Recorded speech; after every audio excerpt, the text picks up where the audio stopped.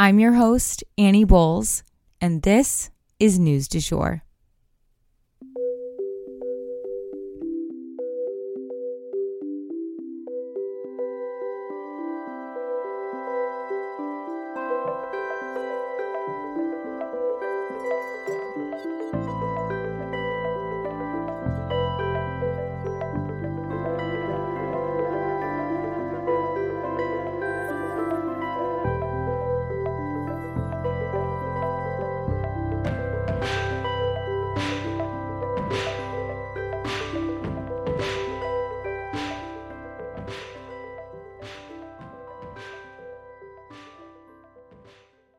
Welcome to News du Jour. You may be wondering, why am I, Annie Bowles, here hosting this podcast? I usually start by telling people I'm a political baby. You see, my parents met working on Capitol Hill. By the time I was 2, I had been in my first political commercial and even got lost crawling around the West Wing. Don't worry, Al Gore found me. My family then moved abroad when I was 9, and I attended an international school in Brussels with kids from all over the world. And it is this type of global perspective that I also bring to our show. I graduated from American University in DC after studying political science and art history, as well as interning on both sides of Capitol Hill. I even interned down the hall from where my parents met. I'm now pursuing a professional certificate in journalism at NYU in conjunction with Rolling Stone magazine. I guess I was always that friend in the group who cared deeply about not just what was going on politically, but also globally. I often kept my own friends informed through high school and into young adulthood, so I guess I've always done a version of this show. I'm genuinely passionate about following the news, and I'm here to break it down for you guys every weekday. We always strive to be a calmer space to get your news. Or, as one listener put it, like getting your news from a well-informed bestie. I'm so glad you're here. You guys, I have so much to go over with you today. Some very random curveballs in the news for today. I'm going to go ahead and lump the vast majority of the stories together into a global conflict segment here at the top. That's what we're going to start with. And then I have one more story before we go. It is celebrity related, so much lighter note to end on, but we have a lot to go over, so let's jump in. Content warning: these stories involve violence and wars on multiple fronts. So our first update for today, one of the curveballs, one of several. Did 12 UN agents assist with the attack on October 7th? So Israel has now put out documentation for allegations that 12 UN agents actually participated in the disturbing attacks against Israeli civilians on October the 7th.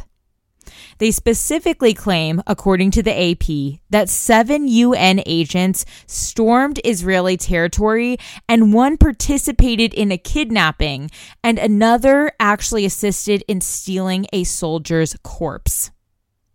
And the allegations seem at least somewhat credible because the UN has already fired 9 of these people.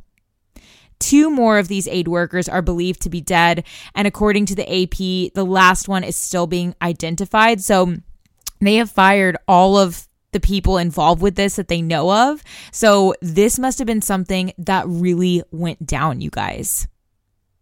This incident, though, could cost the UN agency funding from the U.S., and that is something that would gravely affect innocent lives in Gaza because, as we know, about a quarter of the population there is already starving, according to both officials there as well as outside aid organizations like Doctors Without Borders, etc. Lots and lots of people in Gaza are starving and hungry. So Gazans need that aid to survive, period. They won't survive without it. And then we have to discuss the prospect of a UK draft / Europe just generally preparing for war. So in recent days, military officials from both the UK and Sweden have called for their countrymen to begin mentally preparing for a war in Europe against Russia. If Ukraine folds, Putin's aggression will not stop there. That is the one thing we are very certain of. Now, this announcement, in the UK at least, caused a lot of people to believe that there may be a draft, and I'm not exactly sure where that rumor got started, but a lot of people then took to social media to talk about it and essentially make jokes about it. But the Prime Minister has come out and saying that there are no plans for a draft anytime soon in the UK. So that is just one of those many pieces of kind of propaganda that caught wind and just isn't really based in fact. That said, though, Europe has not fought in terms of war on its shores since World War II. So this is a dramatic shift in mindset, even if it is just in mindset. And it took many by surprise, even if it shouldn't have. Next up in our global conflict updates, Pelosi is investigating Russians spreading propaganda for the Free Palestine movement. Okay, so this was a headline I was not predicting I'd see today. Let's just say it was not on my bingo card, and yet here we are. Nancy Pelosi, as in Nancy freaking Pelosi, has announced that she is interested in looking into financial ties between Russia/Putin and some of the protesters calling for a ceasefire.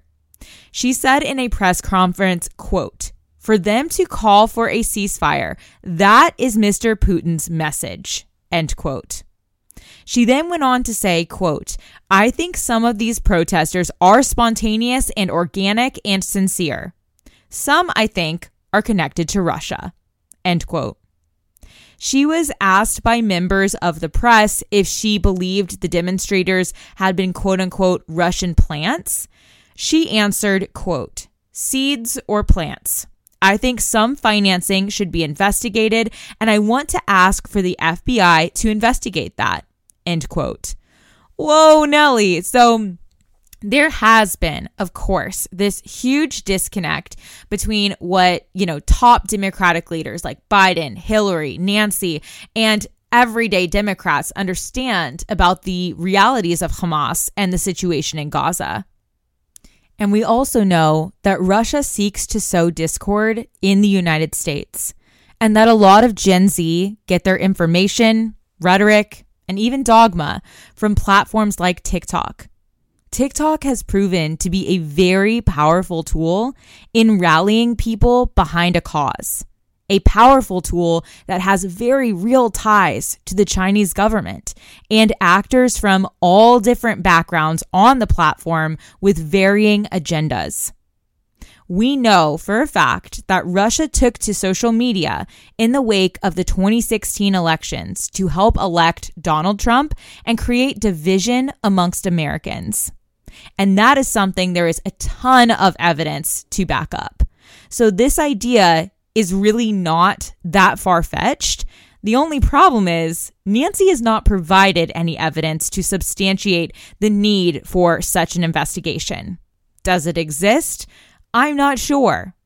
And now, to quote The American President, the movie, there's just this thing. And it's out there. It's like Nancy tossed this turd on the table and ran. And now all of our heads are spinning as we try and wrap our brains around this idea that, again, isn't that far-fetched. It's just incredibly disturbing. We will definitely keep you guys posted if there is any movement here with Nancy, the FBI, or otherwise. So next up in our global conflicts update, I wanted to give you guys a little bit more information that has come forward about the attack in Jordan. So when President Biden found out about the loss of 3 American service members in Jordan, he was actually in South Carolina, and he asked for a moment of silence at the event to acknowledge their sacrifice. He then went on to say, quote, "We shall respond," end quote. And these 3 little words, they had loud ripple effects throughout the world. experts are spooked, you guys. There are a lot of opinion pieces coming out about what is the appropriate response to this, given that we are standing on the tip of a knife. Republicans in Congress are saying things like, quote, "The only thing the Iranian regime understands is force," end quote. That was Republican Senator Lindsey Graham for reference, but the Republican Party, very generally, is calling for a forceful response to this deadly strike. The U.S. government stands behind their assessment that this attack was carried out by Iranian proxies, according to the AP, so Iran is who we would be responding to. That's a giant gulp moment for me. For reference, too, the nation of Jordan is definitely tied up in what's going on in Israel. They are considered a Western ally, Jordan is, and actually provide oversight for holy areas, holy sites in Jerusalem, according to the AP, and they moderate hostilities to basically shield those holy sites from conflict. So that's just a little bit of context, and it shows that Iran's attack of U.S. troops in Jordan specifically is not insignificant in the context of global events in the Middle East. Like I always say, it's a tangled spaghetti bowl. And lastly, for our updates in global conflicts today, I wanted to let you guys know about an ISIS attack in Turkey. So yet another ISIS attack has gone down. This group has certainly been, raising their public profile, striking out a lot more. This time it happened in Turkey. It was during a church service where 2 masked gunmen entered the mass and shot and killed a man and injured more. ISIS later took responsibility for this violent act on social media. They said it was part of their effort to kill all Jews and all Christians worldwide. The attack took place at the Santa Maria Church, an Italian Catholic church. 2 suspects have been arrested. Our heart goes out to my fellow Catholics in Turkey. Be safe, but please do not let this take your faith from you. I'll be praying for you tonight, as well as for the victim and his family. And lastly for today, we do have to end on a lighter note here, and we have to discuss Taylor Swift going to the Super Bowl. Just kidding. Also, I'm fully serious. This whole thing is really preserving my belief in romance and fate and the power of manifestation. I mean, these two are something else, you guys. For some reason, they just remind me of high school. Like their pictures with like her with him on the field. It's like it could be like a little cute high school couple. Like they just don't look like celebrities. They look so like down to earth. And the only new information that I potentially have to add to this conversation, I'm sure unless you're living under a rock, you realize that Taylor Swift is dating a football player who just, found out he's going to the Super Bowl. But I feel the need to share some important numbers with you guys when it comes to this whole situation. You see, for the non-Swifties out there, 13 is Taylor's lucky number. Early on in her career, it would show up before major milestones. And this Super Bowl game, if she attends, will actually be her 13th game that she attends in order to cheer her boyfriend Travis Kelce on. It is also the 58th Super Bowl. 5 plus 8 is 13. It's also happening on February 11th. 2 plus 11 is 13. And I think there was one more. Oh, yeah. Okay. So they're playing the San Francisco 49ers. You guys, 4 plus 9 equals 13. I cannot make this shit up. As they're saying online, she will never beat those sorcery charges. At this point, it's just over the top. It feels like all the stars are kind of aligning to bring this romance into this like very fruitful place and honestly like give Taylor someone she can cheer on for once.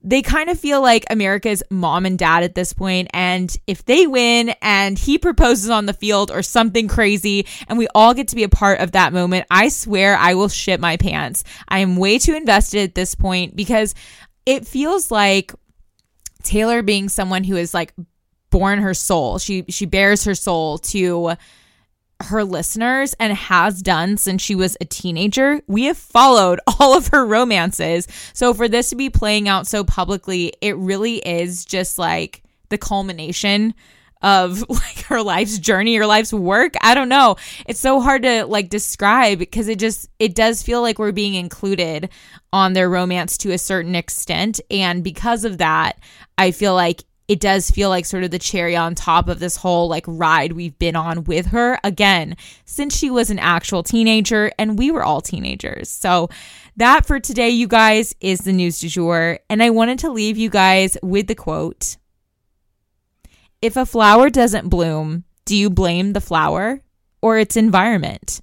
So if we are not growing or blooming or sprouting, look at your environment. Who are you talking to? What content are you consuming? Where are you spending your time? Change your environment and start blooming. If you enjoyed this episode, please subscribe on whatever podcast platform you use to listen. A rate and review on that platform or a shout out on social media would mean the world to us and help us to be able to keep creating the news du jour and reach more people who need a calmer space to consume the news. But the best way to support all of our work is to become a patron at www.patreon.com/Sugar-Free Media, and that is also linked in our show notes. You can follow us on social media at newsdujour.podcast on both Instagram and TikTok. You can follow my personal account at It's Annie Bowles on both platforms as well. Any little noises you may hear in the background are my rescue pup. He has a little separation anxiety and always records with me. We appreciate you listening and look forward to telling you about the news again next time on News du Jour. Broadcasting from Oklahoma.